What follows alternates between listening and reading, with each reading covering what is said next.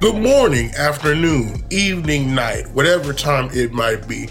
Thank you for tuning in to another episode of the Cho Show podcast presented by TheSwampReport.com. I'm your host, Jonathan Goodall, aka JG, aka JG. We're keeping that in there.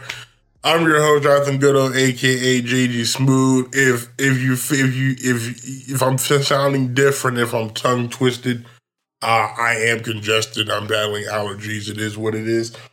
It's just going to be the death of me at some point. I already know, but I wanted to surprise you all because I know it's been kind of a lull in content lately, mainly due to said allergies. But I know we put out the December update. I appreciate the support and the feedback and the comments on that. But I did want to get out the season recap. I said I was going to get that out there like it was last week. But I didn't. I'm not gonna lie to you. I just didn't. I didn't get to it. But just over the course of last week or so, a few weeks, right? Some things have happened, so I wanted to touch on it as well. So this will be the season recap. I have no idea how long this is going to be. But there is two things though before we get to that. I'll also touch on my early thoughts on early signing day. I have not yet watched a lot of film. But I have seen a few people that we've gotten. Shout out to Willie Rice. He followed me the other day on Twitter. I appreciate that, sir. Defensive back.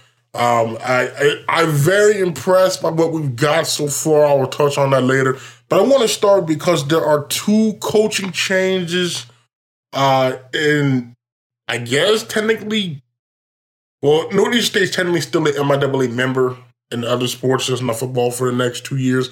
And then former conference mate Lincoln, right? The coaching changes there. Both programs are near and dear to my heart. Well, yeah, kind of near and dear to my heart. So I want to go ahead and touch on those brief. Well, I want to touch on Lincoln first. Go ahead. I was literally about 10 days ago. I feel like it was on the 11th. I'm recording this on the 21st. You should be hearing this also on the 21st. Coach Jermaine Gales resigned after a 0-22 record in 2 years. If you're going to ask me, am I surprised by that? Kind of. I kind of am on the fact that he resigned, and that he wasn't fired. Like, to be honest with you, because it seemed like they were going to get the man a third year. I feel like he made some progress. I feel like he did offensively. I know their best playmaker, Darius Ely, is graduating. I think he's playing in some kind of all-star game. Shout out there to Darius Ely, I think a quality receiver. Like I said before, that could play for a lot of other teams. He stepped down. I noticed they had quite a bit, similar to UCLA, they had quite a bit of players enter the portal. A lot of their promising freshman, sophomore defensive players, especially in the secondary, I noticed was entering the portal. So for a team that didn't have a lot of talent and or numbers to already be losing guys, is not the best of looks there. So they have not hired a coach as of 1:19 p.m. I checked before I pressed record just to make sure. They have not named a coach yet, so I'm curious to see who they get. Remember, they're going to the Great Lakes. Wishing them the best. Like always, they're a HBCU. I'm pulling for them. I really hope they get it together. It's just been tough for them since they restarted the program. I know I won't say they were decent, but they were better than they were before they floated the program, and then they brought it back. And I want to say the most wins they've had in the season is like 3 or 4 since that time. I know they've invested. I think was it about $6 million. They invested in facility upgrades down there in Jefferson City. So I'm wishing them the best of luck there. Hopefully they find somebody riding the ship there, because I know there's got to be talent in the state of Missouri, right? We look at Central Missouri, look at Missouri Western, even Missouri Southern, right? Most of they teams is local, so there has to be talent down there. Plus being a HBCU, you're kind of able to recruit more nationally as well. All right, so I feel like it's a tough job. Obviously, it's a tough job. I haven't won a game since October 2019 against the team I'm about to touch on. Okay, so yeah, clearly, it's a very tough job. I'm just wishing them the best luck. I know the men's basketball team was undefeated until they played head coach Bob Hoffman and subsequently lost that basketball game. It was a shout out to the UCO men's basketball program too, by the way, 11-1 entering the winter break. I think they won a overtime game in their first game in Vegas, and then put the whoop down on somebody by 20 the other day. So it's shout out there to head coach Bob Hoffman and the men's basketball team. I know our videographer Landon was able to get out to one of the games. Chad did the real deal. So I would definitely be trying to get to some of those. I know the old man and I, so we're going to try to get to some in the coming year. But again, shout out there to Bob Hoffman. I'm wishing Lincoln the best of luck. You just, yeah.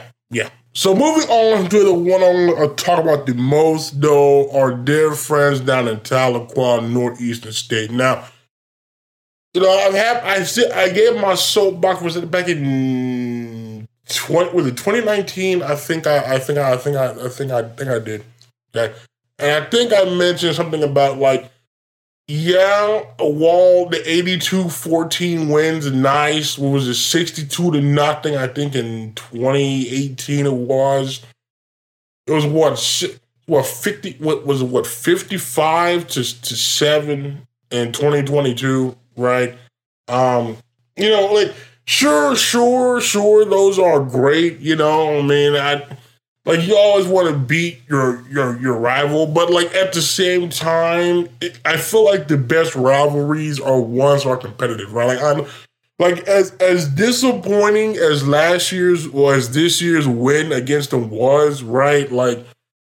You gotta admit that probably was the most invested I've been watching a President's Cup game for 4 quarters in my time covering, because it was actually competitive for a period of time, right? That. I feel like that's what rivalry games should be, right? And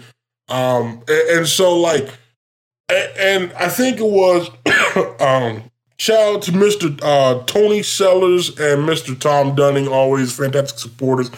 I think Mr. Sellers posted on X/Twitter, Northeastern State's record in the past 10 years is 12-99.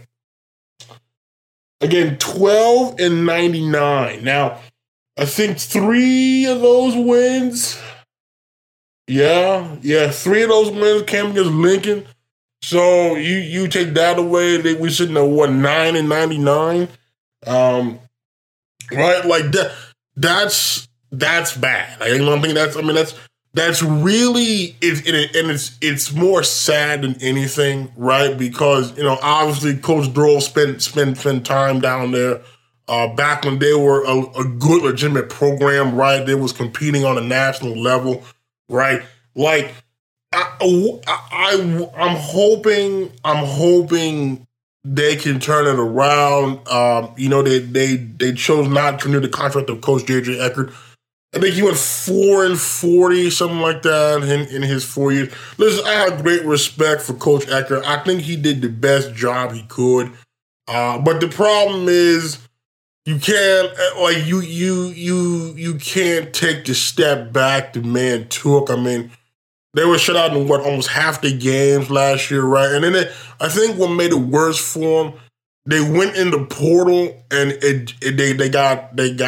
got worse. Okay, so that, it just didn't work out for him. I'm wishing him the best luck. Now I think, and I posted this too on Twitter /X, and the man did follow me back, so I appreciate that They went out there and hired Coach Darren, and I hope I'm saying his name right. So, Coach, if you're listening, if I butcher your last name, I deeply apologize.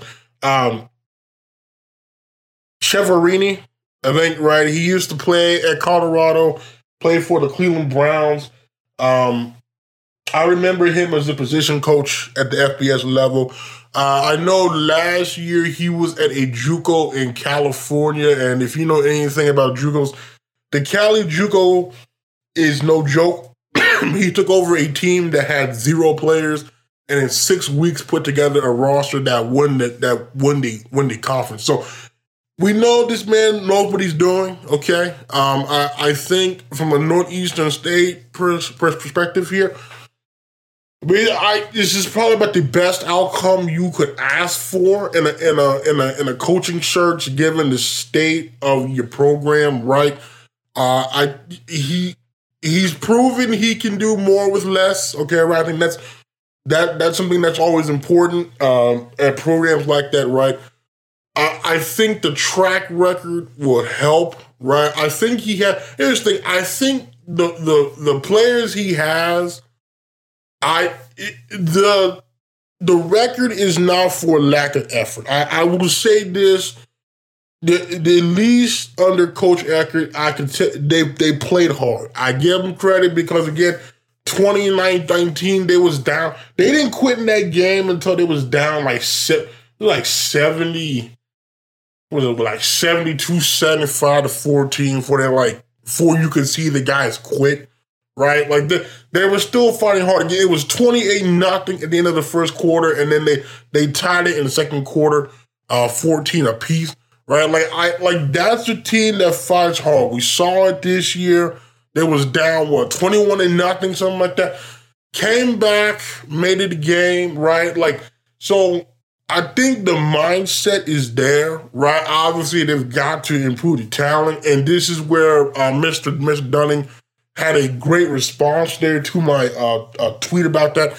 Because he said, right, there's too much talent in the Tulsa, Arkansas, Fort Smith area for Northeastern State to be that bad, right? And like, right, and you look at the state of Arkansas, right, obviously Harding won the D2 championship. By the way, shout out there to Todd Listenby. I think he's the play-by-play guy, along with our dear friend John Fitzgerald. He brought up a tremendous point. The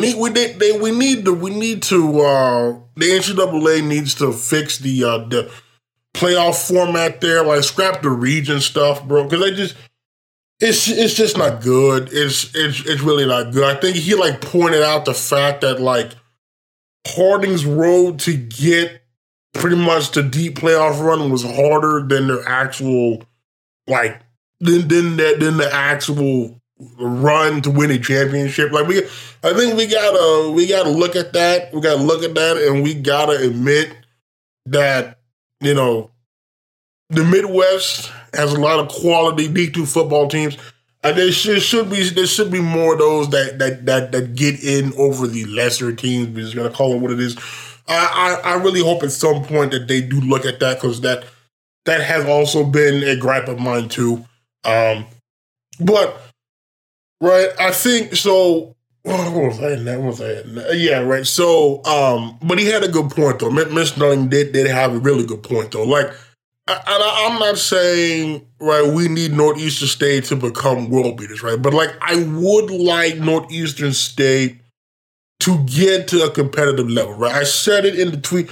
I said I believe a good Northeastern State, right, is good for the conference, because they will rejoin the conference once they get the program back up, right? It's good for the conference, but it's also good for Oklahoma college football, right? Like I think that's the thing, because we know, right? We know this the D2 version of Bedlam, right? We know the guys take it serious. We talked to Peyton Scott. By the way, shout out there to Peyton Scott, and I think he's going to be English teacher and running backs coach at Mustang. Shout out there to now Coach Peyton Scott. We for sure will have him on at some point again.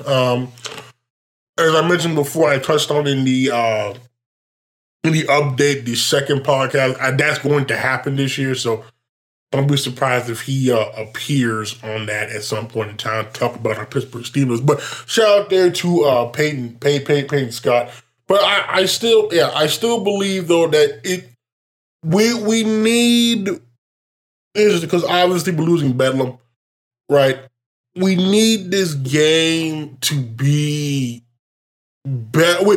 We need more games like we saw this past year in the rivalry than we've seen in years past. I think this is what, the 9th straight win, 9th straight win, something like that. I think the last competitive one was it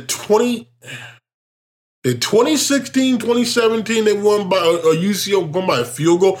That's prior to this season, that was the last truly competitive one. And even this season, it was competitive, but it was competitive because let's be honest here, UCO crapped the bed in the second and third quarters. That if they played the way that they played in the first and the fourth, we probably should have won that game by like 50.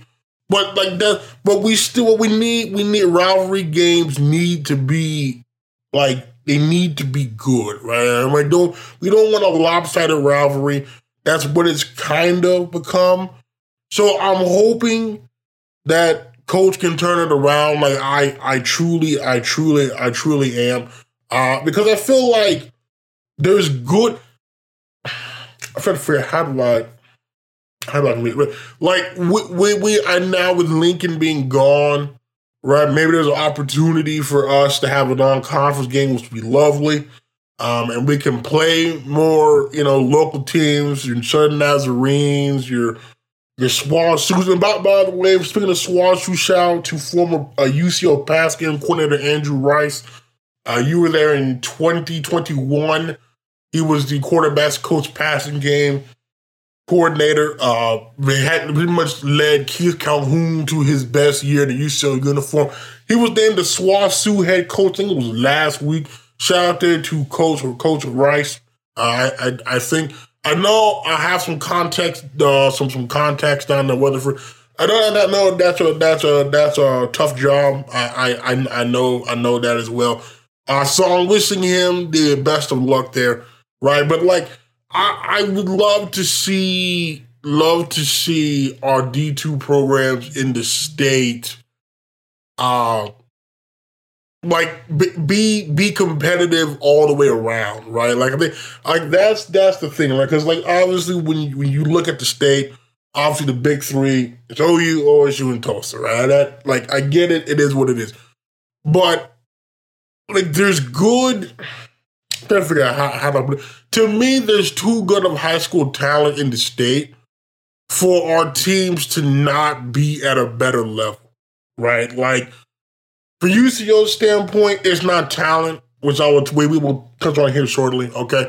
But like the other ones, it kind of is, right? And like in Northeastern State, it definitely is. So I'm really hoping that Coach can utilize Tulsa area. I know the programs there have been down as of late, not as fruitful outside of the Jinx, Union, Broken Arrows, Bigsby's, right? Like I know like the actual Tulsa schools, like your Edison's, Memorials, Hales, Rogers, McLean's, right? I get they've been down, your Edison's, right? But like still though, I think there's enough talent out there for them to be better than what they are. And so I'm really hoping that they turn it around, that they can improve. So the battle for the President's Cup actually becomes a battle and not a one-sided slaughtering every year, right? I still contest it's going to take more than 2 years, though, if they're willing to get to a competent MIAA level.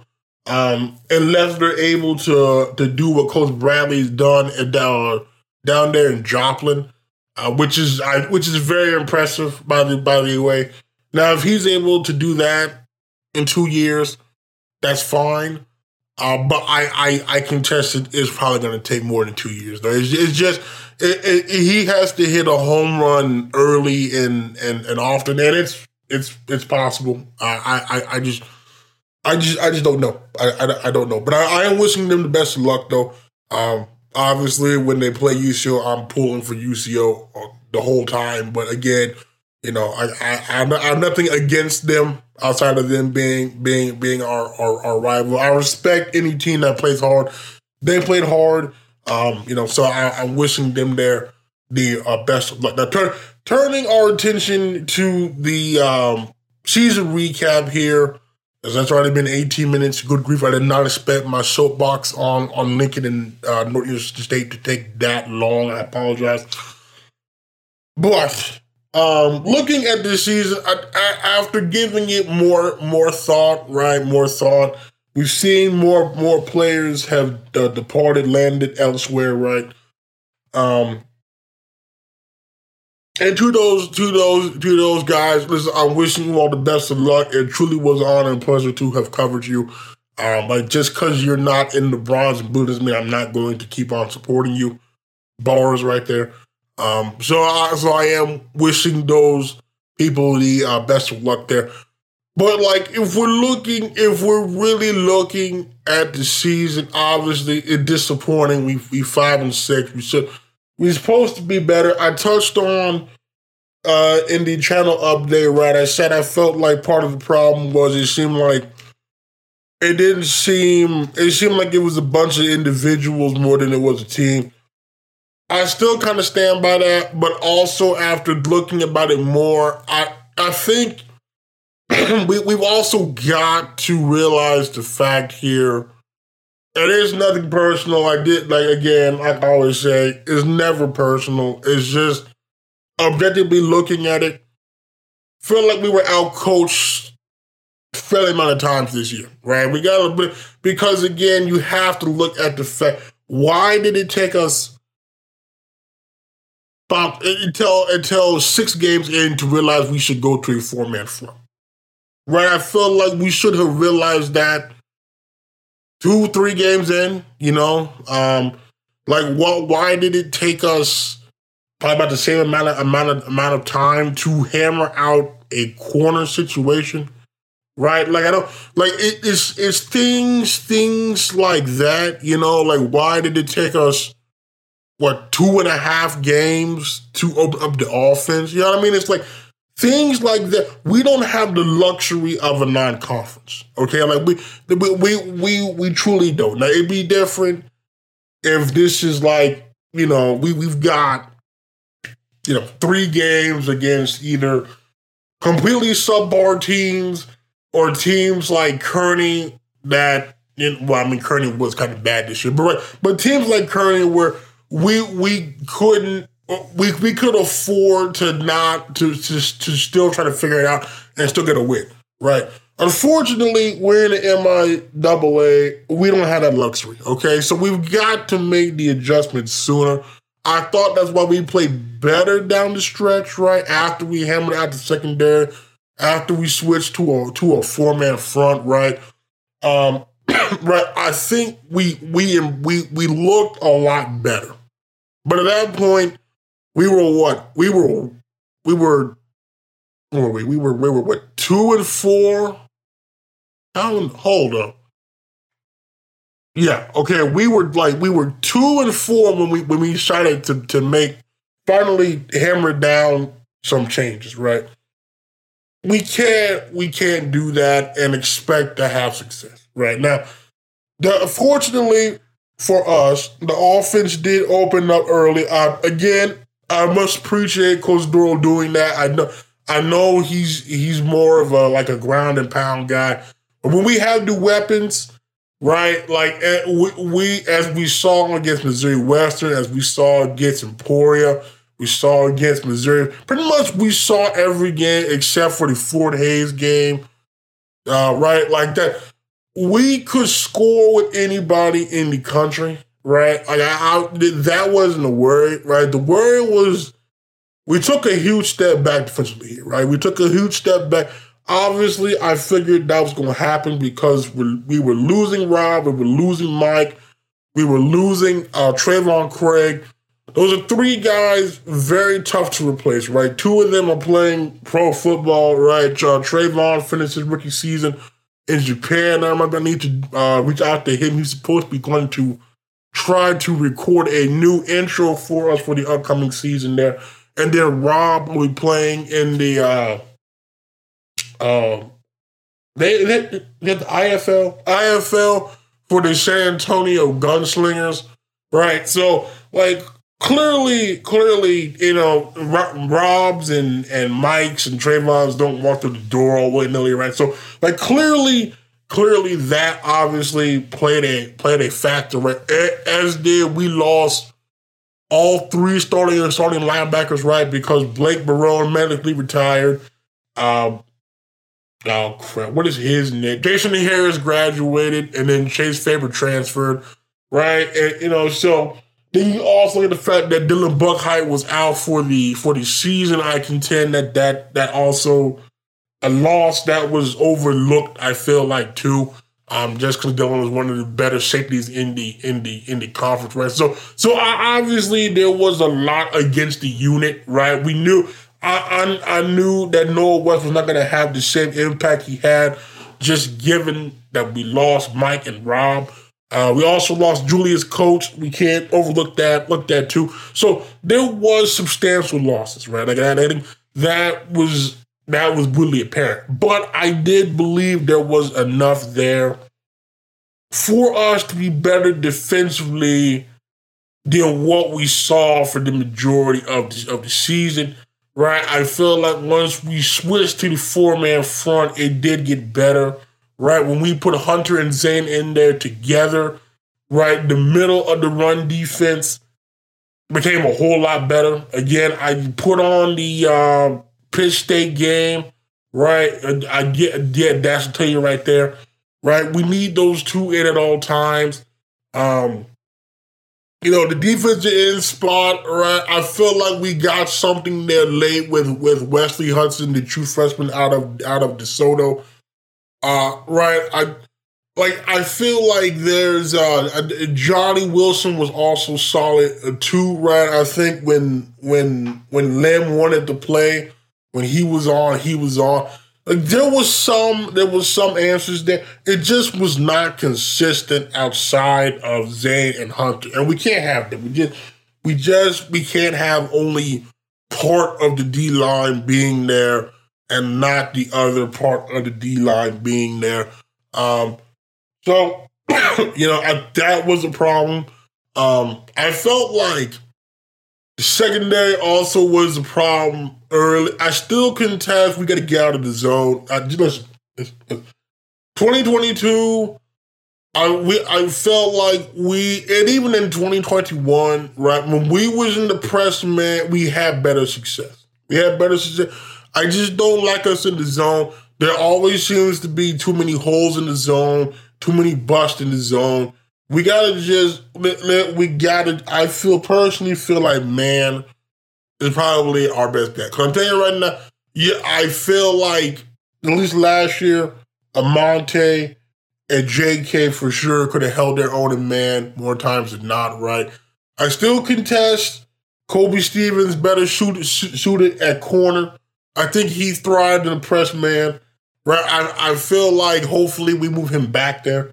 But I feel like that's our best bet is press man. It's just you go back to the Missouri Western game, that fourth down because it was bust in the zone. There's too many busts in the zone that resulted in big plays for the offense. Just can't have that. We also can't have the musical chairs back there in the secondary, right? We got to you got to identify people back there and leave them back there. Right, like, and it wasn't like we didn't know what we had back there. Like we knew who we had coming into the season. So why were we playing like 50 DBs in the first 3 or 4 games? That it shouldn't have been the case. You know, it's just right. It's things like that I do question that we can't have repeated this coming year if we want to have success. We just can't. We've got to make changes earlier. We can't be waiting 3, 4, 5 games in, then trying to make changes, right? Because we don't have the luxury of time in the MIAA. You have to come out the gate strong. You have to make adjustments early because otherwise we are playing catch up, and more times than not, your only hope after playing catch up is to try to get to a bowl. Okay, so I think defensively we have to start there as far as making changes to improve. Right, when we're looking at the numbers defensively this year, we allowed 26.7 points a game, but I feel like that's like that's almost a 4 touchdown more than we did last year. We allowed 153.1 yards a game, 4.5 yards a carry, 18 touchdowns. So we did see that's not. You can't win many games doing that. Like we got to get that fixed. That has to be like priority number one. Is get the run defense fixed, because if we do that again next year, it's gonna be the same song and dance. Passing wise, allowing only 213.3 yards a game, 20 touchdowns to 8 picks. Right? Okay, that looks good, but also people didn't have to pass when they was able to run. Look, you look at Northwest. You look at Northwest. I know the man's at Oregon now. Okay, but he ran on us. It's ridiculous, right? You look at Northeastern State. The run game killed us, right? People didn't have to pass, okay? And then people didn't really have to pass. Now, granted, when we got the secondary situated, it was a very good secondary, so it was hard to pass, but people didn't really have to pass, okay? So that also contributed to the low numbers. Then allowing only 366.5 yards a game. That yardage in this day and age is not a gripe. Like I never cared about the yardage allowed. I care more about the points, right? The points, and are they moving the ball? Like, are they moving the ball into our territories? We held teams to 31.9% on third, very good. 63.6% on fourth. We liked it a little bit lower. We had what, 16? We had 24 sacks this year? 24 sacks, okay, respectable. Allowed 38 touchdowns. We did force 7 missed field goals. Again, for another specialty, the return game outside of Lincoln and was it Washburn, I think are probably the two best. The kick coverage unit had some breakdowns this year, but you got to give Coach Curley credit because that kick block unit was excellent. Probably the best kick block unit we've had since 2018. Okay, so I do want to give Coach Curley credit there. Teams were 32 or 39 in the red zone, 25 of them being touchdowns. So you can't. See, it's kind of a lot of trips in the red zone. We're gonna be 100% honest with you there. So we got to take steps there. I think, and again, it's hard to speculate because people in the portal. I know Cam Manahan went to West Texas A&M. But we do have J.K. back. We have Kobe back. We hopefully have a healthy Buckeye back. We should have Mosley back. Right, I feel like we got Jalik Lewis back. I feel like we got enough there. And then, like I said before, we added a few jugos. Willie Rice, and then there's another one as well. Right, like I feel the secondary, honestly, we should still be fine. I know Amante is a tough loss, right? Very good corner. Very, very good corner. If you follow along on Twitter, he got Colorado State and the UTEP offer over the past couple of days. Very good corner, much like Darius Hawkins. One of those it was one of those in the moment early. Man, I was a little bit too rough on the man. But then going back there, and then especially kind of looking at it more, realizing they weren't always put in the best spot there. And the way he turned it on late, you go back to that Washburn, that Pitt State game, putting on a clinic. Okay, so that is a tough loss, right? But I feel like we've got enough in the secondary there. I still got faith in Coach Adam McGuire, Coach Kevin Neal. If we're being honest, 100% honest with you here, I mean, you don't want to say that was the strength of defense, but down the stretch definitely was, I feel like, the strength of the defense. I feel like linebacking, the linebacker core, it was solid. It was solid. We didn't get, I think what really hurt us, though, honestly, we didn't get big seasons out of Carter Johnson and Noah West. Again, not too surprised by Noah. In my opinion, we also did a very poor job of moving him around. Like, that's another thing, too. We've got to put guys in better situations to go out there and make the plays, right? Because why couldn't we do what Dallas does with Micah Parsons, what my Steelers do with TJ Watt? Move Noah West around. When we put Noah in position to make plays, he made plays. And Noah's too good of a defender for us to have a role in neutralizing him. Like, we're handicapping ourselves by not moving him around. So we've got to do a better job of that. I think Connor turned it on late last year. It was more your Venice Connor Johnson's. The Fort Hayes game, I think he had a big play in the Pitt State game, right? Like, that's the Connor we need to see for 11 games, right? We saw it for, being generous, 4, I think. I mean, it wasn't the man's year. Again, I don't know. I'm sure they were keying on him defensively because he kind of was like the lone guy that was proven. I was very pleased, though, about Zion in his increased role. Made some big plays early on there, right?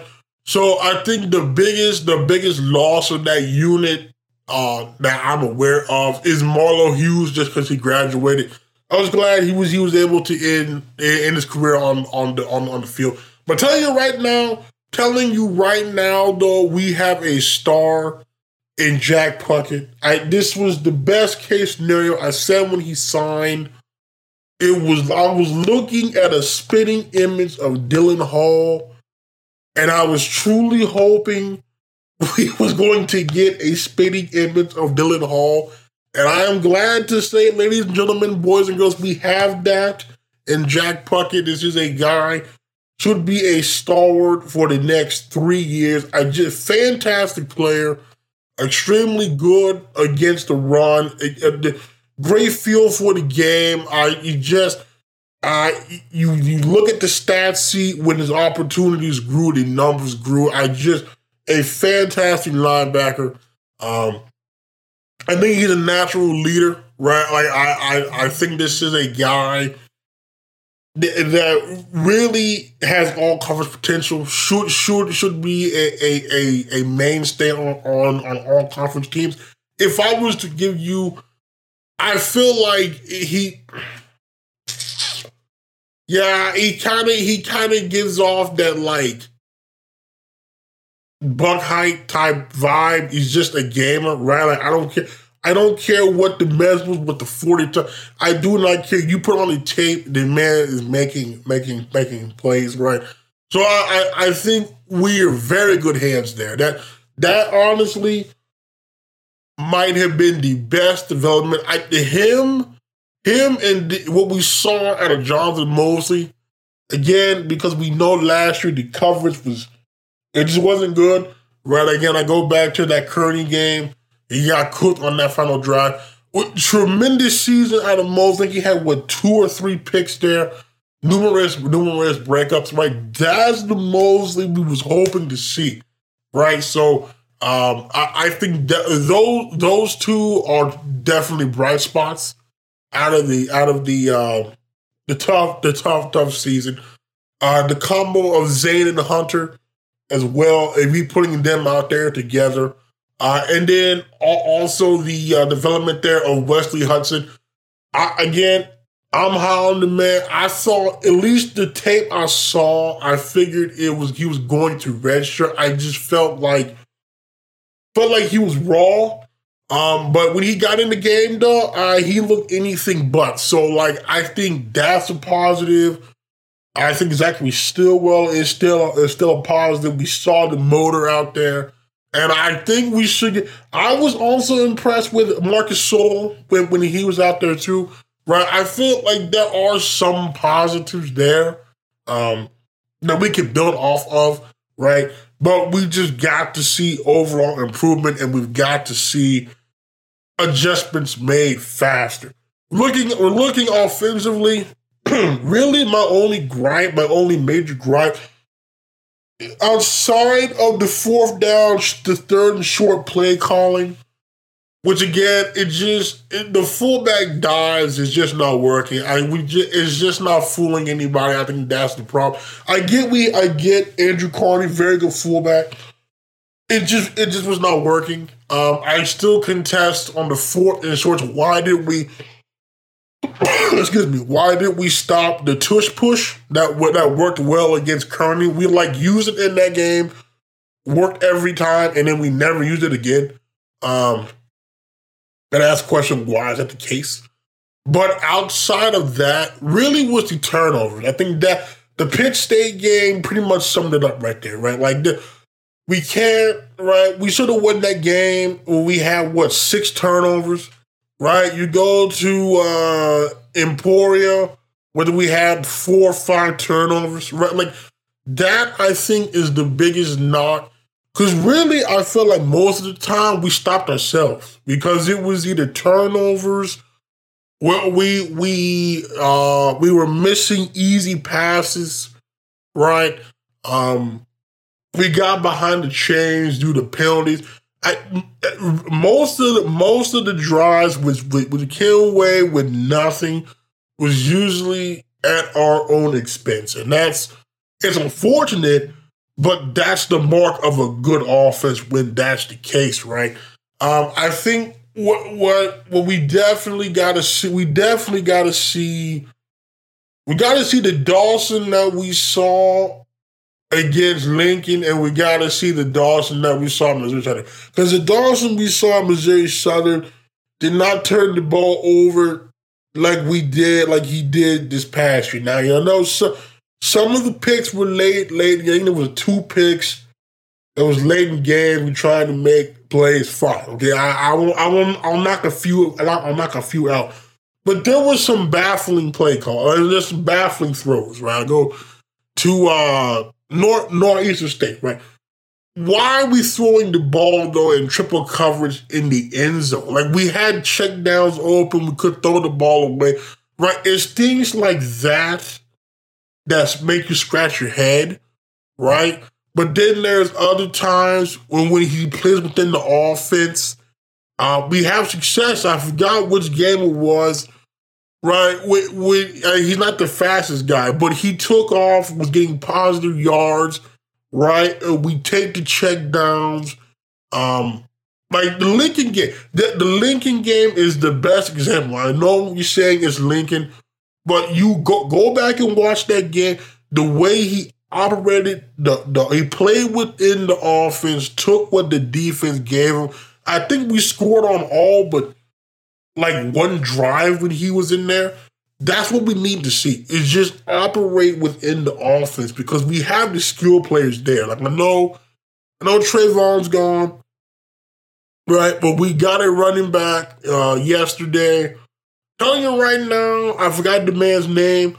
I'm telling you right now, I think we still have Will Mason back. I truly hope so because that man also looked really good. We've got it back coming in at a JUCO that is a spitting image of Trayvon Woolford. I do not foresee a drop-off there. I truly don't. Okay? We've got the receivers. I know we lost Darius. We lost Danny. We lost Malachi. From an on-field perspective, are there great losses? I feel like Danny. I feel like it. I really feel like Danny probably should have got some more burn. If I'm being honest, just seeing what I saw out of Danny, right? But like the other ones, I mean, Darius, yeah, I guess. Malachi, not really. I mean, he kept dropping passes. I mean, he had his chances. But like we do return Delso. We return Terrell, who had a breakout season, right? We still got Madison back. We've got Tariq back. We've got Christian Romero back, to my knowledge, right? I think we still have K'Von Williams back, I think it was. He should have preserved his red shirt this year, I think. So we still have the weapons there, right? And with that, I feel like all he has to do is operate within the offense for us to maybe score more than 27 points a game. I think I said we were hoping should be minimum 28 points. We're a point off. I can take that. I mean, it is what it is. The shutout is what really hurt us there. I think had we scored something against Fort Hays, probably would have had a 28.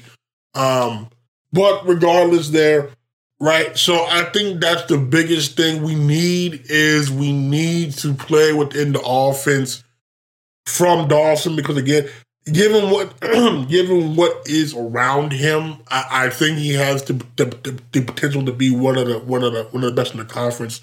I know we added a Houston transfer. I think he was a walk-on in Houston. Obviously, we're losing Steph. I hate the way he went out. I truly do, with the injured shoulder. Yeah, and I think more so than anything is the leadership that we're losing there. Like I don't know if people really understand like what, because it's hard to put into words, right? I feel like it's hard to really convey though what the leadership they did would have followed Steph into a burning building. Okay, like I can tell you that it's very tough to replace that. It's very, very, very tough to replace that. You're also losing Lane, another fantastic leader on that team, right? I think that's what kind of concerns me offensively. We're losing two of the leaders there. That's gotta come. It has to come from somewhere. Now, I think Kaman, I think for sure can become one. I have that vibe, the way he plays, right? I think, if Noah can, I mean, I give him credit because he did clean up the penalties for the most part. We just need more consistency. Like, I get the freshman season was so good for the man. It was so good. And it's just the past 2 years, it just hasn't been up to that level, right? I definitely think though the mindset I've seen from Delso, right? I think we've got to protect. Here's the thing though, too. We've got to hit the deep shots to Delso, to TD, to Madison, because we had several deep shots this season, and it was last season too. We've got to hit those, man. We have to hit those. I know some of it's the win. I get it. I know where we're at. But, we have to be able to connect on some of those because that really opens things up. And I really feel for those guys because it's got to be, you know what I mean? It's tough. I think it's tough for us fans watching it. It's tough for the receivers that run the route. It's tough for Coach Dro that called a great play call, right? It's tough when you don't hit on those. And so I think we have to hit on those too. Right. But I think the biggest thing we need because we don't have Oscar anymore. He's at North Texas now. I know we signed a JUCO tight end. I think he was at a Cisco. I think it was. Listen, I'll tell you right now. Yes, Oscar's a great loss. He's one of the best tight ends in D2 football.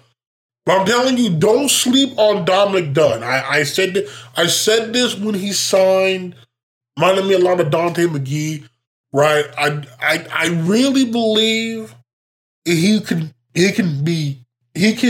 excel in a more prominent role. I truly believe that. I know Coach Donald was also high on him, right? I'm really excited to see what Randy Nix does. I remember he played something. Anyway, he played enough as a freshman to burn his red shirt. I'm really excited to see what he does. If we get in the weight room, I'm telling you, we're running. He sets the edge, okay? Right? So, like, I don't think I get Oscar's a loss, but we still have more weapons, and I still think that Dominic Dunn can be that safety blanket along with the transfer that we got. But looking at wide receiver though, Terrell had a breakout year. This was the Terrell I was waiting to see. That I was waiting to see, because we said last year in spurts, right? That was the same Terrell I was high on coming out of Choctaw. And he put it together last year. I'm glad for the man. Because again, that Choctaw tape, I was like, this is Elliott Curry. What we saw last year was Elliott Curry-esque. I'm glad he was finally able to get in the paint, right? Okay. I think Jacob Delso, again, and he had a quieter season, but there were also several missed deep throws. I think there was at least 2 or 3 in that Lincoln game, right? If we can get him going, because I feel like there's some games we got him going early, and in the other games we didn't really get the man involved, right? If we can find ways to manufacture touches for him, I think will also help. You also gotta find a way to connect more with Madison in the intermediate game. There was a few touchdowns this year. It's just unfortunate. It's unfortunate. I know he scored against Lincoln. You don't know how happy I was when he scored against a Lincoln. I truly was, because he had a few where they were gonna have to be fantastic catches, because they were either in traffic or the ball placement wasn't there. But if we can get him going in the middle of the field in that intermediate game, because I'm telling you, last year there were more opportunities there for him that we just missed, and Madison's too talented of a guy for us to miss those. So like I think that kind of was like there was more meat on the bone in the pass game. Like we averaged 245.6 this year passing. That I feel like that could easily have been 300 if we had connected on a few more passes. So I think that's a bright spot too. Is like, as good as the pass game looked in spurts, I feel like it can be better. Like I definitely feel like it can. Because I feel like we got to manufacture touches. We got to get Delso going, and we've got to find a way, especially with Oscar gone now. I feel if we can get Madison in that intermediate type game, we get the ball to him better timing wise, where he can do more after the catch, where he's not trying to have to make a tough catch more times than not. We have something there, right? I think the pass game should still be fine. We're looking at the offensive line. We are losing Lane and Cooper. Those are 2 starters, right? When Kamen told me he should be back for spring, when he told me after the Lincoln game, again, I'm hoping the recovery is going well for him. But I'm very high on Reese Trammell. I'm extremely high on Reese Trammell. Go back to the Lincoln game. You watched that second line. I know when I was talking to Peyton, he always raves about the second unit. Tell you right now, Reese Trammell has the potential. I'm seeing all conference type potential there. If the man can carve out some more playing time, right? We know about Noah. We know about Kaman. Our Walker Peck is solid. Is solid too, right? So the offense, we allowed what 16 sacks. I mean, some of those. I'm gonna say what 3 or 4 probably covered sacks, right? So I give them 12 sacks allowed, right? So we're looking about a sack a game. That's not bad. I mean, obviously we're losing a first team all conference center, right? But because we've had Walker play some center before, Kellen's played some center before, right? So like we're not entirely we're not entirely in a bind there because we have guys that have experience there. It's more so we're losing Cooper. We gotta find somebody there, take that spot. I know we've got a transfer from Fresno committed the other day. I don't know if he signed. But we are targeting offensive line. We just gotta continue to beef that unit up there. Again, I'm not as worried about the offense as I am about the defense. I'm looking at the offensive numbers: 27 points a game, 156.1 yards a game, rushing 4.7 yards a carry, 19 touchdowns. Again, even with Trayvon and Peyton gone, I don't anticipate there being much of a drop off. Just given the JUCO that we signed, plus I think Will Mason is more than capable of being the bell cow too. Where we 245.6 yards a game passing. The 16 touchdowns to 14 picks though. See, the interceptions, we cannot have that. We cannot have that. 401 yards a game offensively. Again, we stop ourselves. I think that's the gist of it here, right? Is we stop ourselves. We were 36% on third because we got to convert on those. I know a lot of those were third and longs, but like we had a few drops from Malachi on some third and shorts. We had receivers open on third and shorts that we missed them. Right? Like we've got to convert on the manageable third downs and ensure we make it to where more third downs are not 3rd and 8, 3rd and 10s, that they're more your 3rd and 3s or 3rd and 5s. We were 43.4% on fourth.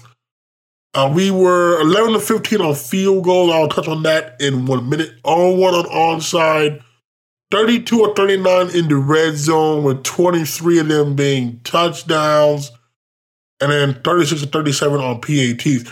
Now, as far as the kicking game, we just need to see more consistency out of Nicky, and that's because it's tough for me. Right? He missed 2 kicks against Kearney. He hits the game winner against Missouri Southern. He drills a 40-something yard field goal. What was that? Was that Washburn? Or was that Pitt State? Regardless, we know the man can kick in tough situations. You go to Kearney last year. It was like 15 mile per hour winds from almost like 50 yards, right? Like we just got to get more consistency there at Nicky. We should be fine. With our problem is though we can't be kicking shit. We can't only have 23 touchdowns and 39 attempts in the red zone. No, we've got to get more touchdowns. I feel like also that's another problem too. We had too many drives stalling in and field goals. To the point where, again, I question: Am I watching the Dallas Cowboys here? And I would use my Steelers, but we don't get to the red zone. So, but right, like that's an area too. I feel like we've got to get more touchdowns than field goals. That also hurts us too. And I felt like we should have. I know we had a few touchdowns called back for penalties because Terrell had one that was called back against Missouri Western. There was one Oscar had against somebody that was called back. I think those two ended up field goals. Right, but we can't self-sabotage ourselves down there because that will also lose you football games. Punting, I have no worries. We went from David Vargas. Again, I don't know what Swashu did to fumble the bag, but I greatly appreciate it. We went from him to Grayson Miller, the true freshman. Punting is in fantastic hands. We honestly went from Jay Tedesco. We had that 1 year drop a little bit when we had Francisco and Bo, and then we got back on track last year and this year. So punting should be in good hands. Long snapper wise, we have one of the best in the conference there in Peyton Hunt. So not too worried there. Looking at our quarter by quarter breakdown scoring, we were outscored in the first 82-71. We outscored foes in the second 88-78. We were outscored in the third 66-56, and we were outscored in the fourth 82-68. So what does that show? That shows we start slow. And that's been a problem literally, on the scoreboard in general. That's been a problem since I've been covering the program. And we start slow, and you can't have that in the MIAA. If we, and like I said this too in the update, right? Even if we fix the issues we just discussed defensively, offensively, from an adjustment standpoint, that's not going to matter if we don't start faster. We got to win on the road this year. Like, we have to win on the road against more than Northeastern State and Lincoln, but we've got to win on the road. That has to be a thing. But we also can't start games slow. We can't start games slow. We can't start the season slow. We can't start off as a 1-3 team. Like that's just not going to get you to the postseason. It's not. That cost us before. That literally cost us in 2018. Literally did. Okay, so there is work to do. There's most definitely work to do. I feel like the talent is there, right? I feel like talent is there. I mean, it's just we've got to make the most out of that talent. I feel like we did offensively for the most part last year. It's just turnovers got us. I think defensively is where we really have to make a major rebound. Like, we have to make a major rebound because I look at offense and say, why did we adjust that 2.5 games in? Had great success the rest of the season. But it took us 6 games to adjust on defense. And even then, we still didn't adjust properly because we still not moving around Noah West. Right? Like, we're still playing a zone that still has porous holes, right? Like, we've got that whole side of the ball, to me, should be coming in with a lot to prove. Should be coming in with a lot to prove because that unit, it took, to my opinion, it took a massive step back, and it cost us. It's weird, right? Because last year, the defense, you could say, carried the offense. This year, the offense carried the defense. Winning teams have both, and we have to find a way to have both. So, that's kind of my more detailed thought on the season. Wrapping it up here, though, the early signing day. Like I said in my tweet, I know the fact that it's been JUCO heavy. I know normally we don't sign freshmen on early signing day, but like I feel like, they're like, oh well, where are more of the guys from the portal, right? Here's the thing.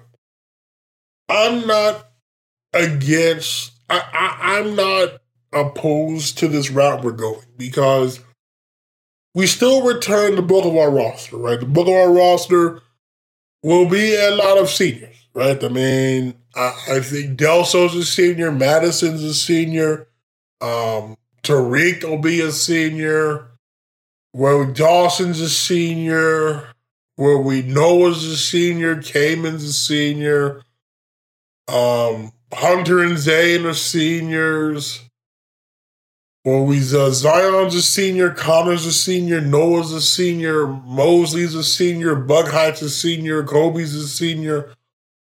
Right, I mean, Nikki's a senior. I mean, we're looking at a lot of guys who playing their last year in the UCO uniform.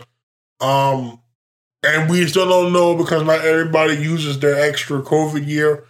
Right, like Raekwon could have came back, right? So I think the same with David Vargas too. So you gotta also consider that too. So what I'm saying is, and this is our last chance to maximize the window that we have. And so I'm not opposed to bringing in JUCOs because like I listed the names of JUCOs that UCO's gotten in my time covering that have went on to have great success. Some I didn't name, I forgot at the moment. JT Looper, one of the best receivers in school history, JUCO. Josh Moore, extremely clutch receiver, JUCO. TJ Roberts, one of the most explosive players over the past decade, JUCO. Blake Barone, we know how good he was, JUCO. Dylan Hall was a JUCO. But obviously Trayvon Woolfolk was a JUCO, right? Cayman and JK were JUCOs. So we have had success. Mike and Rob were JUCOs, right? We've had success in the junior college ranks, right? So I'm not as opposed to this. I also pointed out the fact, you look at Mexico State and you're in front of me on Facebook. I made several posts this year about them because both coordinators, pretty much like a lot of their pretty much their whole staff, a lot of their staff has MIAA ties. Jerry Kill, their head coach, was an Emporia coach. Both his coordinators were at Pitt State. Right, and you look at that Mexico State roster, most of his key players were JUCOs. The quarterback, Diego Pavi, was a JUCO. One of their running backs is an NEO guy. By the way, shout out to the NEO head coach there following me on Twitter there last week. I appreciate that. Right, like that Jerry Kill. That's a program. They do a great job. Even when he was at Minnesota, mining the JUCO ranks, getting the right guys. Right, I look at G.J. Kinney at Texas State. I think today he signed a 5-year extension. Got them to their first bowl since they moved up to FBS in 2012, I think it was. Mainly off the backs of JUCOs. Louisiana Monroe, the new head coach, Brian Vincent. I think every player he signed yesterday was JUCOs. Because, like, here's the thing, right? I know the flag bearer is Bill Snyder, right? And I know, like, the negative, right? There's Kansas under Charlie Weiss, that 2014 signing class where he signed a bunch of JUCO All-Americans and, like, none of them panned out, right? Like, how that set the program back. New Mexico, the dying days of the Bob Davie era, right? They still haven't recovered, even though I think now they hired the right man and Bronco Mendenhall, right? Yes, I get if you go that route, it can leave your roster in bad shape. Okay. But again, I think history's shown we know how to find the right guys. We still bringing in freshmen. This isn't like we're just only going JUCOs. But I feel like that's the better route than going in the portal. Because here's the thing with JUCO. Here's the thing, right? I'm sure a lot of us who see Last Chance U, right? I've had the pleasure of talking to several players that have experienced JUCO. Those guys come out of there hungry. They come out of there focused. They come out of there determined. Okay, because JUCO, that's a very dog-eat-dog world. Right, and guys come out there, and I'm telling you, it is different. Right, JUCO guys are different. Like, I know that's just it's a saying. It's a very true saying. JUCO guys are different. Most of those guys, all those guys love ball. I mean, yeah. No, if you come out of JUCO,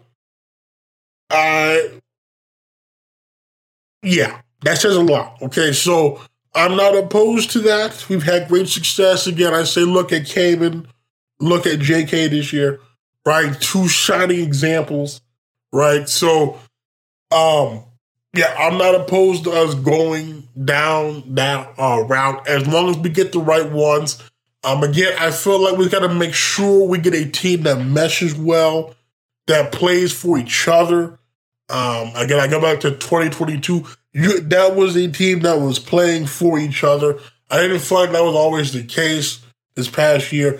If we just get more cohesiveness, it would go a long way. So, like I said, I'm very pleased with what we got there. We got a few defensive backs. We got a really good running back, a tight end. I want to say there was a defensive lineman in there. I'm still waiting. I need to touch base again with my man Chris Brannick, see if they're going to get a list out, or if they're going to just post like they did on X/Twitter last year. So because I need to get that list before I make the full episode. I have a few names, but I need to get that list so I can properly evaluate and then make that episode. So when I do get that, then I'll start making it. So hopefully that'll be coming soon. And I think finally here we had a few former UCO players doing great things as well. Tyrone Howell, the former receiver out of Idabel, former Hutchinson Community College guy, won a national championship. Went to Kansas State, then was at ULM the past 2 years, had a catch against both Bama and Texas this past year. He is declared for the draft. I think he had an extra year that he could have used at COVID. I think he should get a look. I think he'll probably be a UDFA.